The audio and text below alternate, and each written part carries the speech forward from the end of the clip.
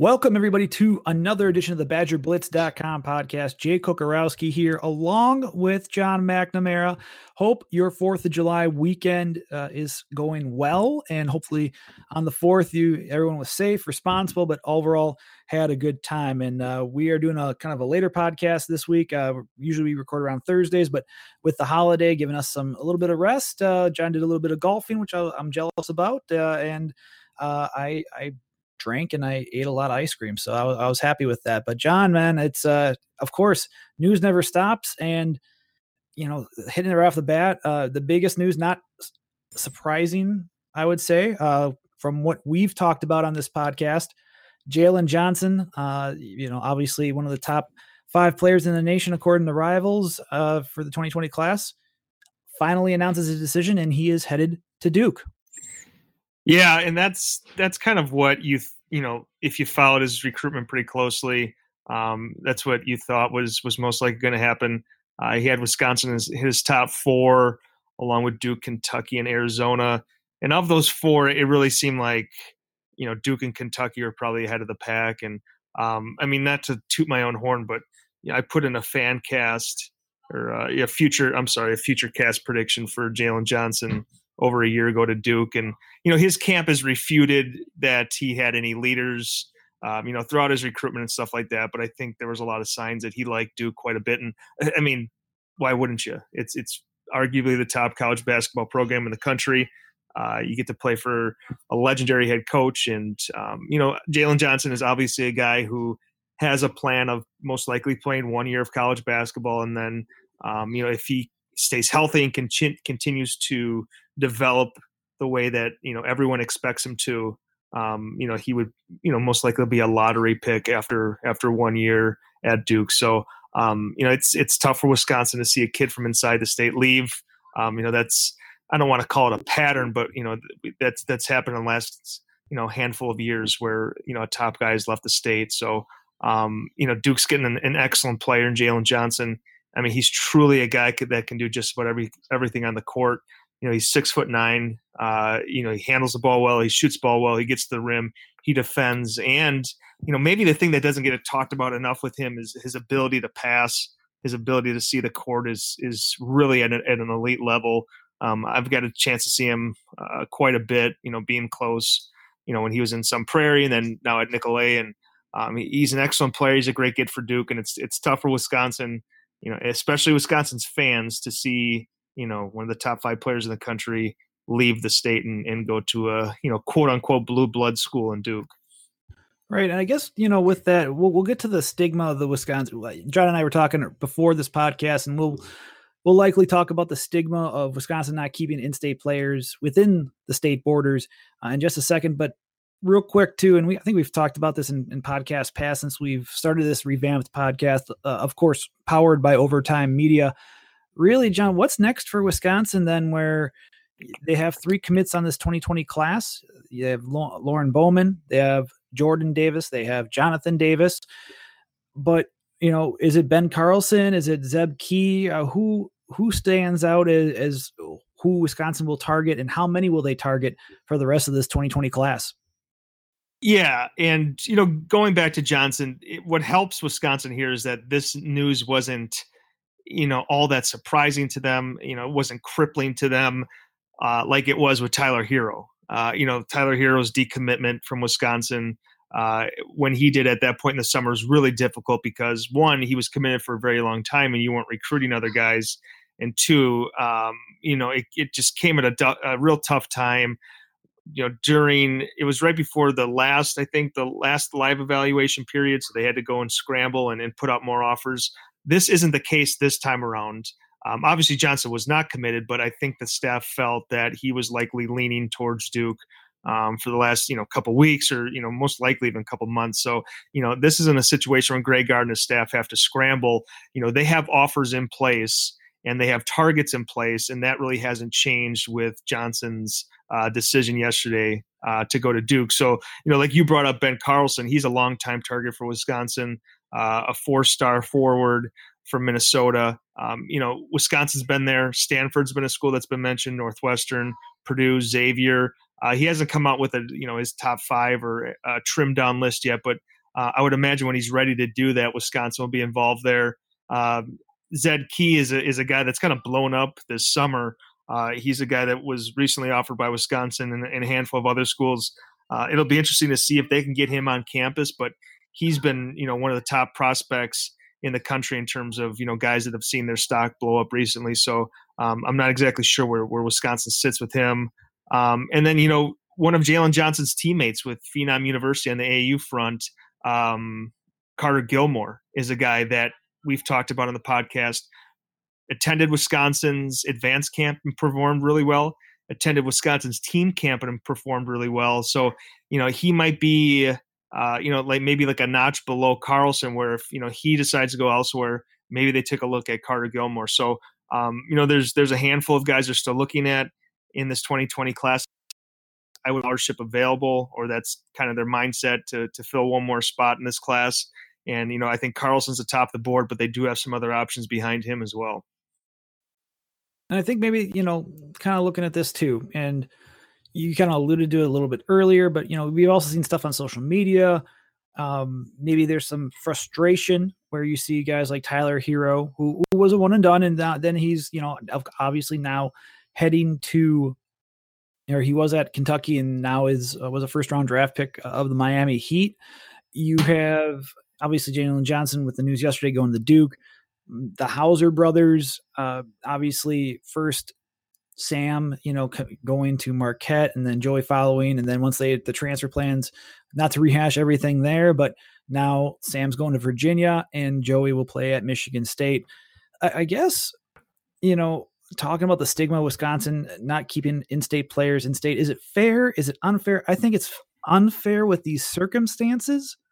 I don't know if you agree with me there, because, I know what Jalen Johnson established a relationship early with Wisconsin. The Wisconsin coaching staff, from what it sounds like, was in early, like they were with DJ Carlton back, a class or two earlier, I should say. But how, is it fair to discuss this where, they also, they locked down Jonathan Davis and Jordan Davis just a few weeks ago. On top of that, years past 2017 class, they got Kobe King from La Crosse area. So I'm wondering, how should Badger fans digest this news? It's disappointing, from the point of they're not keeping, the Hero or a Johnson within the state. Yeah, and I think football's obviously different than basketball and just the way things are set up, and whatnot. But, is it, what are your thoughts when it comes to the stigma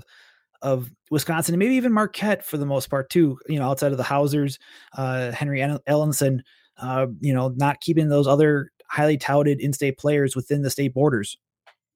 Yeah, I think there's a lot to unpack there. And, maybe the biggest thing is, it's football recruiting and basketball recruiting are not the same. I think there's a lot of differences there, and particularly, from a Wisconsin point of view, Wisconsin football recruiting fans or people who follow that are very used to, okay, if an in-state kid gets offered, 99 times out of 100, he's going to wind up at Wisconsin. And, that's a credit to what Barry Alvarez established. That's a credit to what Brett Bielema was able to do. I don't know how much I can speak for Gary Anderson in his short time here. I think he rubbed a lot of high school coaches from inside the state the wrong way, and what Paul Chris has been able to do. And, all those coaches have done an excellent job of making Wisconsin kids feel like a priority, treating the high school coaches the right way and building those relationships. And, things have worked out very well on that front. It's different in basketball where, if you offer an in-state kid, that doesn't necessarily mean that, they grew up loving Wisconsin and that's the program that they're going to play for just because they got that offer. It's, I've talked about it before. I think it's more about relationships with, AAU programs. I don't think that's the sole, number one top biggest thing. But, if you look at the guys Wisconsin has had success with in the past, you look at their AAU programs. You have D1 Minnesota, obviously out of the state of Minnesota, which is, produced Nate Reavers and Tyler Wall. If you look at the Wisconsin Playground Warriors, now Wisconsin Playground Club, they've produced a lot of kids that have wound up at Wisconsin. Most recently, like you talked about, Jake Jordan and Jonathan Davis. Howard Pauley is a program that Wisconsin's had good relationships with. So I think it has more to do with those connections there than it does with having offered an in-state kid and expecting them to wind up at Wisconsin. So, the second part of that is should fans be concerned? I think it's a topic of conversation. And if you're a fan of Wisconsin, it's certainly something that you're going to talk about. So I don't really want to, advise fans to feel a certain way or to talk about things that they're passionate about or not talk about things because they shouldn't be. But I will say it's different in football and basketball. And I think you've seen that, quite a bit in the last handful of years because the guys state of Wisconsin that they selected outside of the Badgers. Yeah. And it's going to be, I guess with looking ahead, like, are there any 2021 or, later players that you think in state that Wisconsin will look at? I know one name that stands out, obviously one of the best in the nation for the 2021 class, Patrick Baldwin Jr. that plays in your neck of the woods in the Milwaukee metro area. How are they looking to keep in those, other highly touted players in the 2021 state? Do you think that they're going to look to keep more in there or target them? But also, I also know, like with 2021 too, John, that a guy like Matthew, Moore's, who's from farther out west, they've been looking at him for a while too. So do you think there are any 2021 players that are going to be offered by Wisconsin within the state that could be viable contenders? Good question. And you talked about Patrick Baldwin Jr. He has an offer from Wisconsin, and he either right now will or in the future will have an offer from every top program in the country. I'd be very surprised if he wound up at Wisconsin. I think he's another kid that most likely ends up at Duke or one of those blue blood programs. He's just another kid. We have him right now as the number 3 player in the 2021 class. In our initial rankings, he was the top player in the 2021 class. And he's as good as it gets. I mean, you talk about a guy with his size, 6'8", 6'9", can shoot the ball, can handle the ball, does everything well, can guard. He's an incredible player. And, it's interesting because of the level of talent that you've had from inside the state, that elite type of talent. Now it's great to have them from inside the state, but it's even more difficult to see them go if you follow the Wisconsin basketball program. So it's, obviously you'd love to have those kids wind up at Wisconsin, but, a guy like Patrick Baldwin Jr., he does have an offer, but, I'd be surprised if he did wind up at Wisconsin when he's ready to make his decision, somewhere down the road. Now looking at the other side, maybe to get for Wisconsin Badger fans, some quote unquote bad news out of the way. 2020 wide receiver Dylon Miller commits to Arizona. He was recently we talked about, I think it was the last podcast, John, about receiving an offer late last week from Wisconsin and how the feeling was the 2 of their other wide receiver targets, Daniel Jackson, had committed to Minnesota. And then on top of that too, Parker Washington committed this past week to Penn State. So that was another option for a kid from the Arizona area. What I guess going forward, they have Chimere Dike from Waukesha North, part of its 2020 class or 2019 class, or 2020 class. I'm sorry. But what's next for that position, do you feel? I still think they're going to look to take another guy to pair with Dike in this class. And, like you talked about, Jake, they've missed on some guys now. Some of their top guys have went to other schools, but I don't think Wisconsin's in any sort of panic mode. I think they'll just continue to evaluate guys.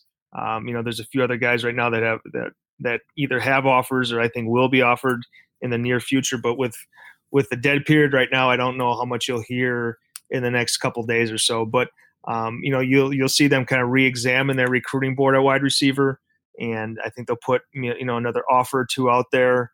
It could be a prospect that's been on the radar for some time, or it could be someone new.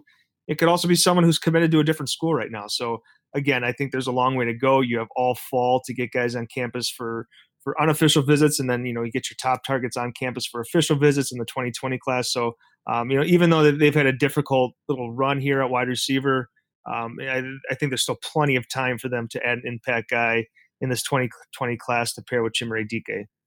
Well, then too, looking at maybe some good news for Wisconsin, out of the Athens, Georgia area, Lyneth Whitehead listed as an inside linebacker, according to Rivals. But, from the article that Chad Simmons published yesterday, Wisconsin is in his top 7. He announced that, but also sounds like there's some good news on the way, potentially in terms of a possible visit, an official visit this upcoming season for Whitehead to Madison and the Wisconsin campus. And it sounds like, based off, not to give away too much from Chad, but it sounds like they're looking at him possibly at running back. Yeah, and he's a big dude. Like you said, Jake, we have him listed as an inside linebacker.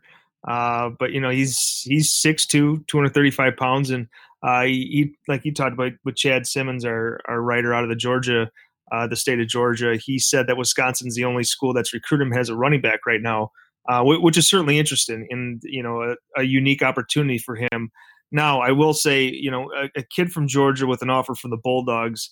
If Georgia really wants this kid, I would imagine that it's going to be nearly impossible to get him outside the state. But if they're looking at a handful of other, linebacker targets, and he feels like, hey, I'd really love to see the opportunity that Wisconsin can present at tailback at the next level.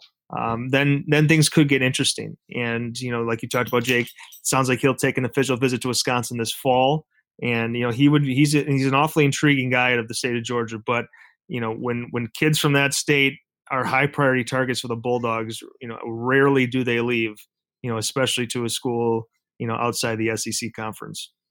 Going forward too, let's take a quick break. We're going to come back. You guys, from those of the BadgerBlitz.com subscribers, y'all submitted a bunch of questions that John and I couldn't even get to it in one recording. So we're going to get back to those from this past Sunday, this past weekend. We're going to answer some of those questions coming up right after the break here on the BadgerBlitz.com podcast, powered by Overtime Media.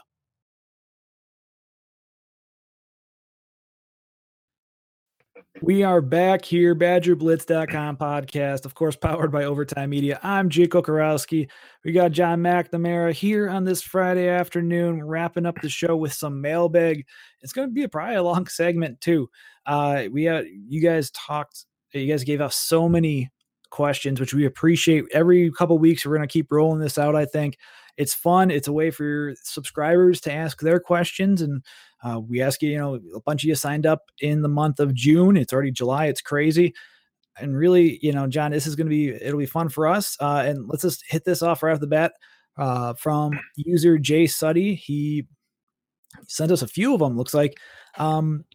First one, with sack rates declining so much last season, some of that can be due to talent loss. And Jay Suddy lists a few of the names, but to reach that top 5 level, it needs to be replaced.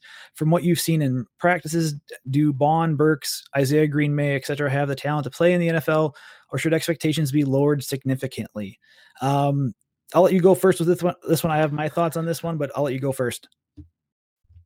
The NFL talk, it's tough for me to say. I think you start with Bond, and Jake, you can speak to this a little bit more, but I think he was nicked up all of last year. And, you kind of couple that with Van Ginkel and the injuries that he definitely had. And, I don't really think that you got to see, what maybe that defense expected from that outside linebacker position a year ago. Because like I said, I think Bond was nicked up, and obviously Van Ginkel was not 100%, and he missed a handful of games. From that list that you gave, Green May is the intriguing one, especially if you're talking about, sacks and getting to the quarterback. What we were able to see in spring camp, it looked like on some third down packages, Green May was in there, and, he's a guy, 6'6", 235, 240, coming off that edge, with some fresh legs, and, just on third downs, and, with obviously Jim Leonard just saying, hey, get to the quarterback here. I think he brings a really unique skill set, and I'm excited to see what they do with him in fall camp and obviously into the 2019 season there. So I don't know how much I can speak to Bond and potentially Burks, who I really haven't seen a whole lot of just yet in their projections to the NFL, but I think they bring some intriguing stuff to the position, and especially a guy like Green May. If they can use him where he can be the most effective, and that kind of looks like third downs at least right now. That's a really interesting wrinkle to put on film in 2019. Yeah, I am intrigued. I think if I'm not mistaken, I thought I had heard Jim Leonard had a conversation with the media talking about, and I'll have to look at this, and I'll put this into my outside linebackers preview. I'll remember this part because there's also something someone had asked about Tyler Johnson in the message boards a day or two ago that I'd answered. But really, yeah, I think there was something with that Jim had mentioned regarding Vaughn and maybe being it's one of those things where they're nicked up where it's not necessarily the bump, it's the bruises or there's something they're injuries that aren't really. I mean, during the course of the season, they may get banged up a little bit or whatnot, where maybe it's not like someone has a dislocated shoulder like Olive Songapolu did last year, or other players when they're on the injury list, or Andrew Van Ginkel with his ankle or lower leg injury. So I do agree. I don't think you saw the potential of the group, especially with Van Ginkel out, or not even out, just not being 100%. That really hurt the pass rush, where I thought he was one of the most athletic players on that defense last year. But if you have a bummed wheel, that really significantly hurts any chance of really productivity at that position. Spring ball, I think Bond's got a chance. I really do. I like how it seems like you read on UWBadgers.com. He's one of the 4 captains during spring or during winter conditioning. I think now last year was his year to work off some of the rust after missing 2017 with that foot injury. But I think big things could be coming from him. I'm especially high on him. Burks, we saw in the base 3-4 look as kind of the first teamer. It kind of got established towards the end of camp. But then you mentioned it too, John, the Isaiah Green May. I think there's a lot of potential there. He's about, he's 6'6", about 225, 223, 225. He told me at the end of spring ball that he wants to gain another 5 or 6 pounds, which can only help his frame. I think he'll continue to grow. He's a redshirt sophomore, and this is his 3rd set of spring practices because he enrolled early as well. So if he can become a pass rusher on 3rd down, and he had one practice, at least 1 TFL, and then a tip pass too. So that shows some potential out of that nickel look. I think he could be quite a pass rushing threat, but we still need more to be seen. We need to see more before really making any more, I would say predictions there, but I do see the talent. They need to continue to grow and develop. And that's, it should be interesting to watch in fall camp. Another question too, can we expect better O-line discipline this season? What might have contributed to this issue, to these issues? Was it an O-line thing, a quarterback problem? Was there something else going on? Talking about last year, and thanks to Jay Suddy again for this question. I think they will. I think they'll need to, just with new faces, and they'll need to gel with that whoever top 5 it could be. And you did see a lot of procedural penalties against guys that were you would think that they were, it's part of a group that was starting together for a while. So I don't know. I think they should. The expectation should always be for an O-line to have as few as penalties as possible, of course. In terms of what caused it, I don't know, John. I don't know what your thoughts are, but I'm sure it's a combination of both. Not to cop out on this, but I'm sure it's part of it's an O-line thing if they're facing a certain pass rusher, or quarterback. Alex Hornibrook, going through his kind of a regression, but also battling injuries there. I don't think there's anything else really going on. I think it's just one of those, like last year was just kind of a mix of everything coming together, and you have this issue of just some procedural penalties that hurt Wisconsin on the offensive line. Yeah, and it was puzzling, especially with the experience and the talent that you had there. to see stuff like that, you don't have a great answer for it. And like you said, Jake, I think it'd be a combination of a few things. And it's like when you don't hit your free throws in basketball. Obviously Wisconsin goes out there and they shoot free throws in practice, and they work on that, and it's something they do every single day. And I think it's very much the same, when you're working on the offensive line, with the snap count or jumping off sides, or picking up a blitzer, and what your assignment is. I just think that it's something that you drill all the time, and you can't just go back and say, oh, actually they just weren't doing this, and this is the reason why they had the issues there. So obviously it's something that they put on tape last year, and they're certainly going to work to correct. I don't know that Joe Rudolph did anything different this spring to adjust to that, or to try to remedy that problem. I think that he trusts what he's doing, and obviously they've had really good results outside of a few of the things that we talked about last year, and those kind of mental errors. So I don't know. I don't think it's something that's going to continue. I don't think it's something that there's something wrong in their way of going about things, and unless it changes, you're going to continue to see the same thing. So I would expect to jump back to what most Wisconsin fans would expect on the offensive line. But again, I guess only time will tell. But I think it's probably more of a blip in the radar last year than it was of something that we can expect moving forward. And then last question from Jay Suddy. During spring practice, the players and coaches talked about better balance in the run-pass game.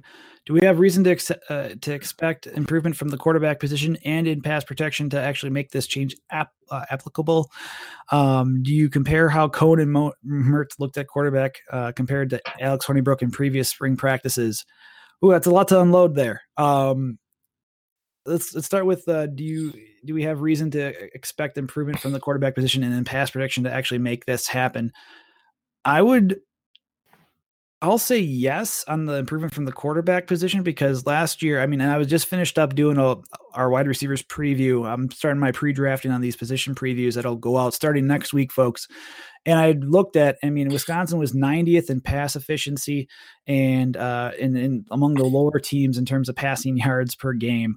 So I think it can only go up. I think Jack Cohn, if he is the starter, and I'm just saying if, because based off of he's the only quarterback that has real significant game time experience. Danny Vandenboom got it in 3 games, was in the mop-up time. Though he looked good, I would say, in those and how he looked there. But I think whoever starts, if it's Cohn, if it's Mertz, if Wolf or Vandenboom put together more than solid, they can find ways to overcome those two as well. I think there should be some improvement. I'm cautiously optimistic about that.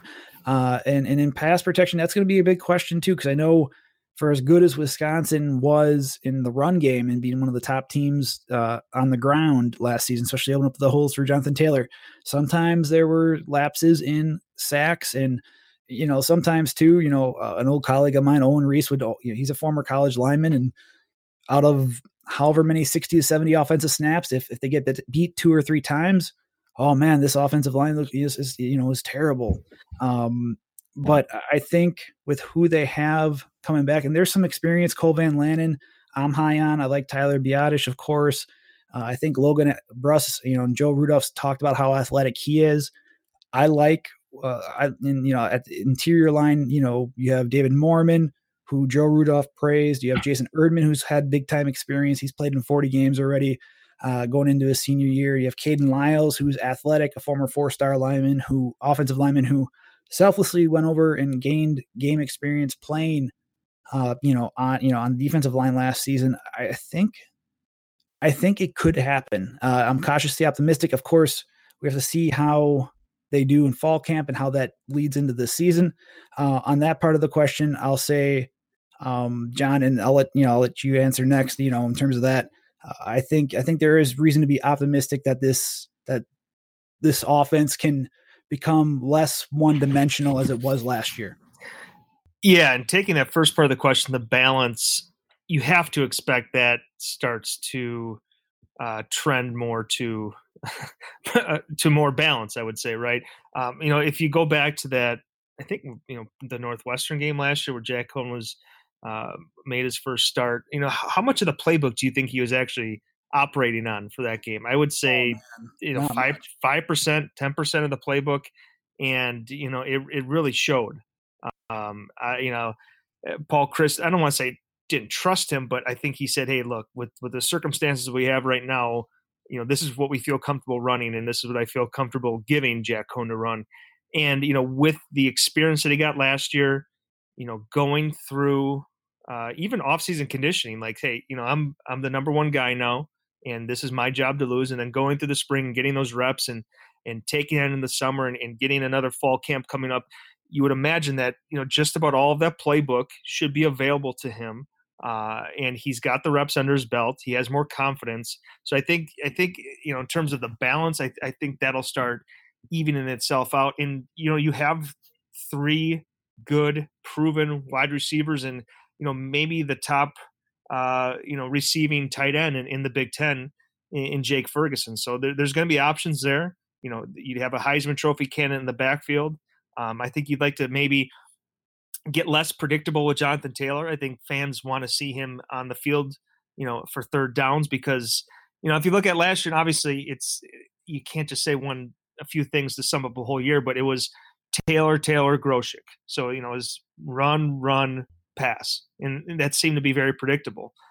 You'd like to see maybe a little bit more creativity there where, a guy like Jonathan Taylor is out there on third downs to have the defense question, okay, are they going to run here because Taylor's on the field, or are they going to pass?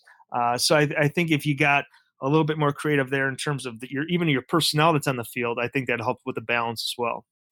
Yeah, and I think, too, it'll be interesting to see. And, Wisconsin gained, there was some stat out there. I don't know the credit, so I apologize for not crediting this, but I thought there was a thing where Wisconsin gained like over 7 yards per carry on first down, which set up normally good things. But yeah, like the balance and that was with mostly, defenses throwing 8 or 9 in the box. They knew what was coming. They still couldn't stop them. I don't know if that's going to be the same thing this year with a revamped line, losing, I would say 3 starters because I view Van Lanen as a starter and how many reps he got from when Dietzen was injured. So it should be really interesting. I'm intrigued when fall camp rolls around and for however many practices Wisconsin allows us to view. That's still TBD. They haven't told us yet. But that'll be something that we watch there as well. And that last part of the question, can you compare how Cohn and Mertz looked at quarterback compared to Alex Hornibrook in previous spring practices? From what I saw, and for those that don't know, I went to 7 of the 8 practices that were open to the media. Stomach bug be damned on the last Tuesday of April that I couldn't go out there from one of my boys that were sick. I can't really compare. I mean, Hornibrook would look good, from the past 2 or 3 spring balls. I would say probably the past 2 spring balls, kind of locked in as the starter. He's looked solid, and they all make mistakes during spring ball. I think that's maybe the one comparison I can make. That's the time that you're allowed to make mistakes to grow. Work on your timing with your receivers. See what throws you can or can't make because fall camp rolls around, you're preparing for the season, so you should know what you can and can't do. Obviously, you try to improve during fall camp too, but there's always some competition there. And, I would say, Alex Hornibrook could, during spring ball, John, and from those practices that you saw when you were able to get up here to Madison, I always felt Hornibrook could throw a really good deep ball during practices. I remember even when Derek Tyndall a couple of springs ago, when he worked at wide receiver because there were so many injuries at that position group, he worked over at wide receiver in the 2017 spring ball camp, and he came down with a few big catches inside the McLean Center. This year, I didn't see a lot of, deep throws, maybe towards the end. I think the last 2 Fridays, I thought Jack Cohn threw the best ball, some of the best footballs that he's thrown in his Wisconsin career from what I had seen. Especially that April 26th practice on the North Field outside of Camp Randall, where he just, he threw deep balls to A.J. Taylor that were on the money. Mertz had a deep throw too to that extent. Even on 7-on-7s in the first open practice of the media, Mertz had, he showcased it on 7-on-7 work, hitting Aaron Cruikshank for a deep, probably like a 40 to 50 yard touchdown, would-be touchdown in that session. So it's hard to say because I think no one's going to replace that experience from Hornibrook, for having started over 30 games and, having that type of leadership and knowing and being in big games. but I think they all kind of look similar. And it's hard for me to really differentiate between those two because spring ball is just they're working on improving. They're working to compete for fall camp reps, but it really is a chance for. And Wisconsin approaches it this way, in my opinion. They approach it to get better and to improve upon themselves to get ready for spring ball or to get ready for fall camp. I don't know much I can add to that, Jake. I think you said it pretty well. All eyes are going to be on Mertz and Jack Cohn this fall, and I would stress though there are two other quarterbacks who will be in fall camp.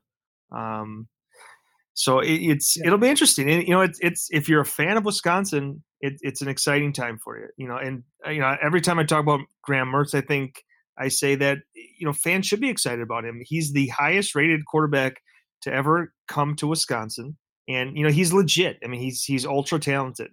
Now, what will he do in fall camp? That remains to be seen. But I think it's great conversation. It's going to be a great battle, I think, between those two, and we'll see what happens. So I'm excited for fall camp, and I'm excited for the 2019 season to see what happens at quarterback.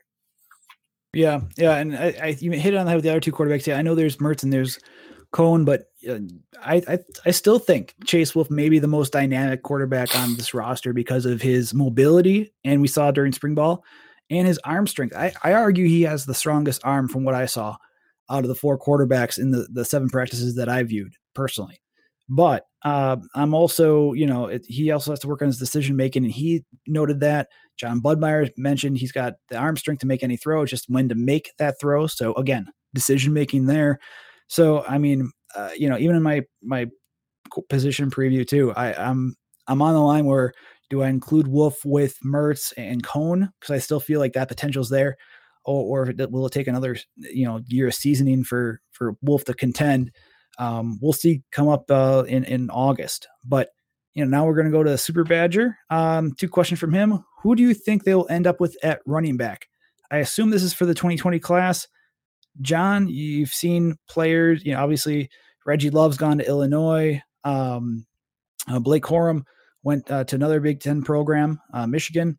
Diamante Tranium went off to Arizona. And of course, Wisconsin had Kevontre Bradford on campus for an official visit just a couple of weeks ago. And we talked about Lyneth Whitehead being offered as a running back. And who do you think will wind up as Wisconsin's 2020 running back? That's a great question. Obviously I think Bradford might be the easiest answer because he's the, uncommitted running back who's already taken an official visit. But again, I think I've said it on here maybe the last time we talked. I don't think he's nearing a decision or ready to decide. He sounds like a guy that might want to take all 5 official visits. I think Wisconsin is in a good position with him, but again, I think there's a lot of time left. And again, I think they're going to really, after this, this dead period, look at their board and maybe put out another offer or two. Obviously, we talked about Whitehead early in the podcast, and he's an intriguing option. But again, I think if Georgia wants him, he's going to stay inside the state.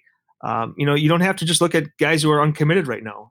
You saw what they did with Jonathan Taylor, who was committed to Rutgers, and they worked him and they got him on campus and they got him to flip. So, they're not really narrowed in right now. They haven't, lost out on a few guys, and they only have a couple more guys remaining. I think that, they'll search again. They'll look at guys who are committed. They'll look at guys who are uncommitted, and they'll, kind of move forward accordingly. So, again, there's a lot of time remaining.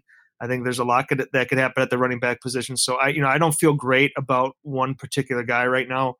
I think Bradford might be the easiest answer, but that's only because he's the only guy right now that's uncommitted who's been on campus for an official visit. And coming up, another question.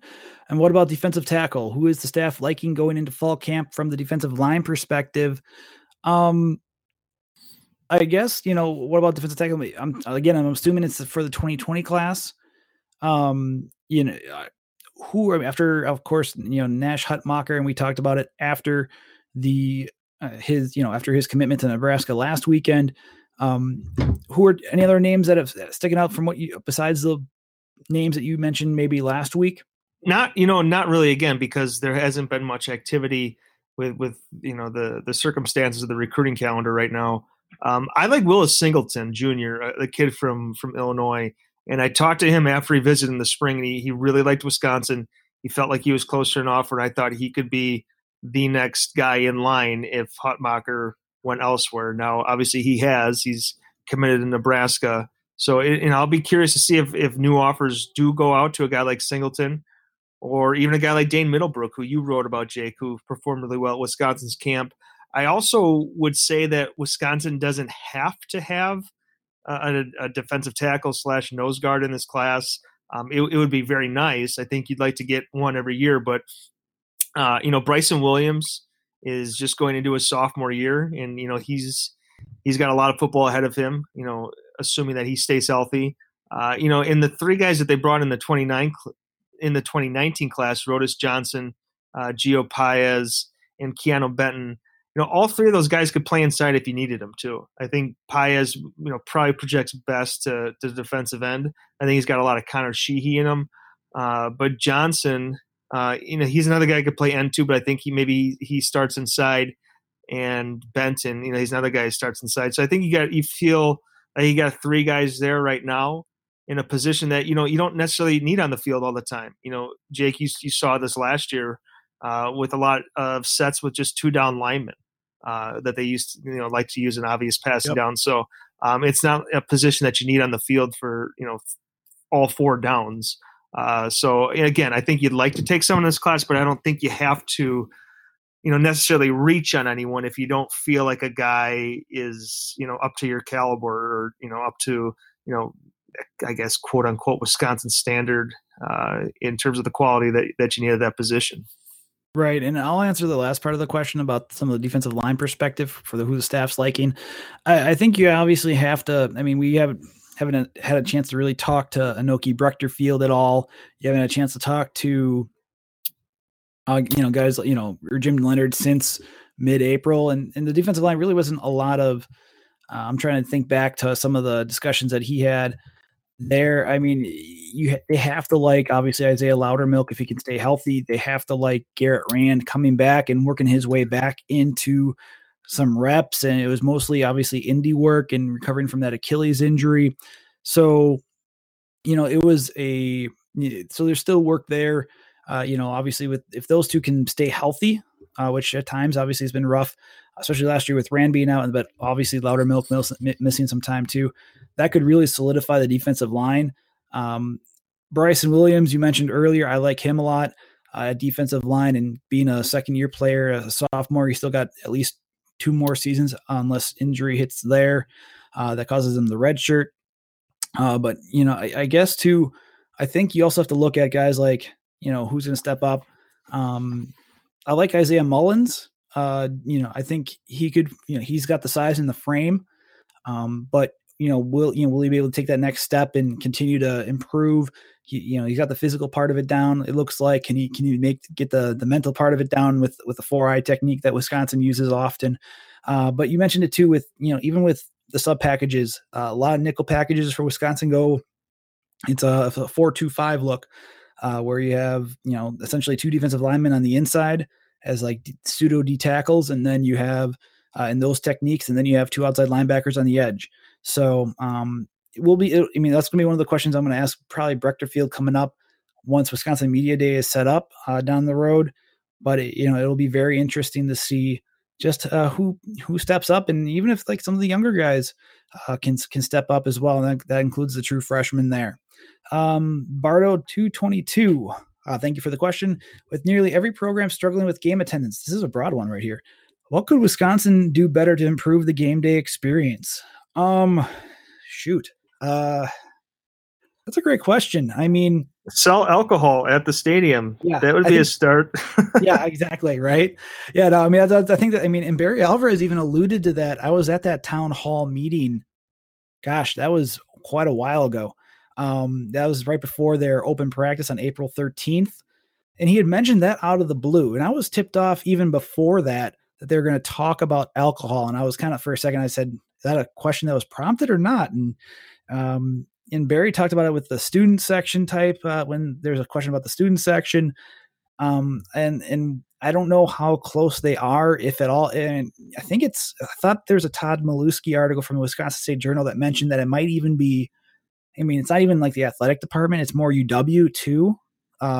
So I think it's broader than just the alcohol or the athletic department saying, hey, let's sell alcohol. Sounds great. I think that's one area, and you're starting to see more programs, more universities adopt that. I do wonder about, man, I think Wisconsin has the Badger Bash at Union South. I see that every weekend. I think that's one thing that they do where they have the marching band come out. It's more of a family atmosphere for the families. I don't know what else they can really do for football with the game day experiences outside of, I think John hit on the head with alcohol, which does bring up its own risks too. Don't get me wrong. There's a lot to divulge. You can get a lot of money that way. Fans probably be feeling really good, but we don't know the prices for the alcohol. We don't know, if there's limits, etc. There's a lot to work out that way. I would even say, I mean, halftime's always meant for the marching band. So I think there could be stuff, before games or, I think maybe even the night before, in my opinion. But then again, that's a time for the players, that go into their hotel and they get ready and they do their thing before that. So I don't know if you want to, I won't say desecrate, but I don't know if you want to intrude on the players' rituals before the game either. But I don't know if there's anything else, John, that really stands out to me.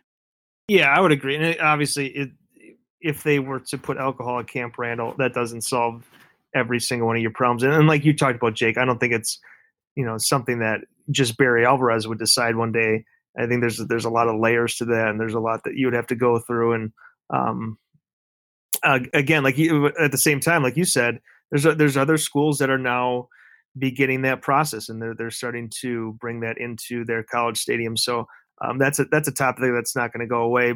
Also, I think there's a lot to do besides the game in Madison on a game day and Saturday. There's just a lot going on, and obviously the game is kind of the central focus of that. But with as much as you have going on campus and all the things that you can get involved in, drinking and otherwise, the game is just kind of part of that. And I think it's a good thing to have. It's a unique game day experience. People that come from the outside and they experience it, they certainly come away speaking highly of it. So I think there's just a lot to do in Madison, and that's kind of a cop-out answer.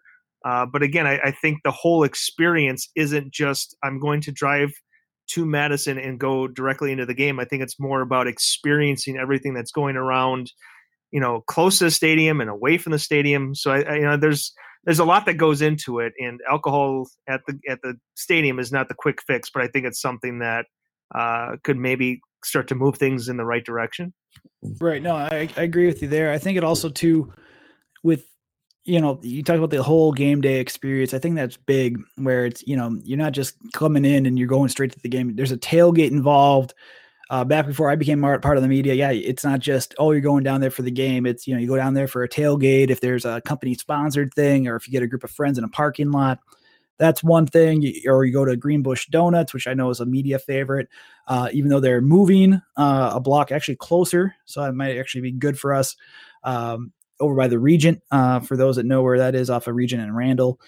But, I think, like you mentioned, you have to experience Madison as a whole, and that's possibly even coming in Friday night. I know a lot of opposing teams come in that Friday night before, and they dine out, and they experience State Street. They experience, if the farmers market's still going on early on in the season, that's another way. That's another way to experience Madison. But yeah. But that's a great question, Bardo. I appreciate that. Last question from user KOGIACKRJ24. I don't know how to pronounce that, so I'm not going to go for it there. But for basketball, who's getting the 2020 spot? Most realistic final 2 to 3. I think we already hit upon this a little bit, but John, what are your thoughts to close out the show? Yeah, we talked about this a little bit. I would watch Stephen Krull, a kid from Minnesota who is at Wisconsin's team camp. I think he'd be a really nice fit if they miss on Carlson. I haven't heard anything really concrete on Carlson in a while.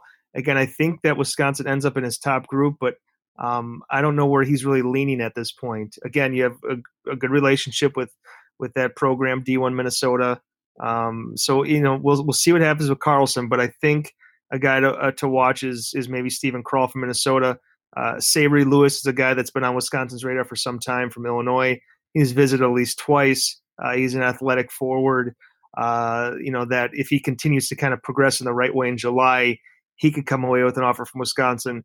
And then, we talked about Carter Gilmore too as well. So I don't feel great about Carlson, but I think he's their top target.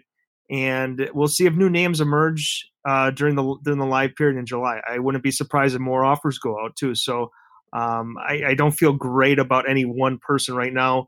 I do think Carlson's realistic, and then if they offered Stephen Kroll, I think he'd be very realistic as well. But again, I think there's going to be a lot that happens in the month of July that'll give us a clear picture moving forward. And folks, as we wrap up this show, let's talk real quick. John, what do we got coming up in the next couple of weeks? I know this is the coaches are on vacation. I know a couple of them for sure are on vacation already. They report back in late July. But what do we got going on leading up to Big Ten Media Days? And literally 2 weeks from today, you and I will be in Chicago talking to Wisconsin head coach Paul Chryst, and obviously whichever players they're going to put out there. I'm guessing Jonathan Taylor will be one of them. But who do you think, what should fans expect from the site coming up the next couple of weeks? Yeah, we're finishing out our team preview stuff, filling out Wisconsin's schedule and giving those previews out. I think we're about halfway done with that. We got some position preview stuff rolling out. And then we talked about July with the live evaluation period. Some AAU stuff is about to kick off soon. My plan is to get down to Illinois in the next day or two and watch Jonathan and Jordan Davis. I think they're in Deerfield at a prep hoops event. And then the NYTLA stuff will kick off kind of mid-July as well with 2 events there. So basketball coverage will kind of heat up, and then that'll probably take us right into the start of fall camp. So it's quieter right now after the crazy month of June that we had with the dead period and with the coaches. I would imagine catching their breath and going on vacation, and but once they get back, I think you'll see them identifying some new targets and having some new offers out. So we'll catch up with those guys, but it's going to be basketball. And then that'll get us right into fall camp. And, that's a really exciting time for the site. Awesome. And of course, you guys can find us on, social media at Badger_Blitz, for John at McNamara Rivals, me at JCoco, KOCO. Like us on Facebook, Wisconsin Badgers, on BadgerBlitz.com. And then also we have our Instagram page, and we'll have some photos coming up for fall camp. And then heading into the season 2, Darren Lee does some great stuff for us there. And then for the podcast, right? Obviously find us on Overtime Media. That's what we're powered by. But you guys can also find us on Apple Podcasts, Google Podcasts, and Spotify when available, or when able to. Hey, we'd love to hear reviews for us. What can we do to make this podcast better? And make sure you guys keep, giving us those reviews. We appreciate it. We are up to 20 reviews. We are at a 4.8 rating out of 5 stars. We appreciate that. We love 5-star reviews, but also, be honest with us. We want to make sure that this is the most Wisconsin-centric podcast that you call home and be part of the BadgerBlitz.com community. So on that note, John, have a wonderful weekend. You all have a great weekend as well. Be responsible, have some fun before you get back to the work week next week. And we'll talk to you probably early next week too. We're going to try to get some commits on. We're going to talk, obviously, some recap. If we talk some basketball, other news, we got to get to some podcast version of, obviously, some position previews as well, leading up to the 2019 fall camp. But you'll hear more about that coming up on another edition of the BadgerBlitz.com podcast, powered by Overtime Media.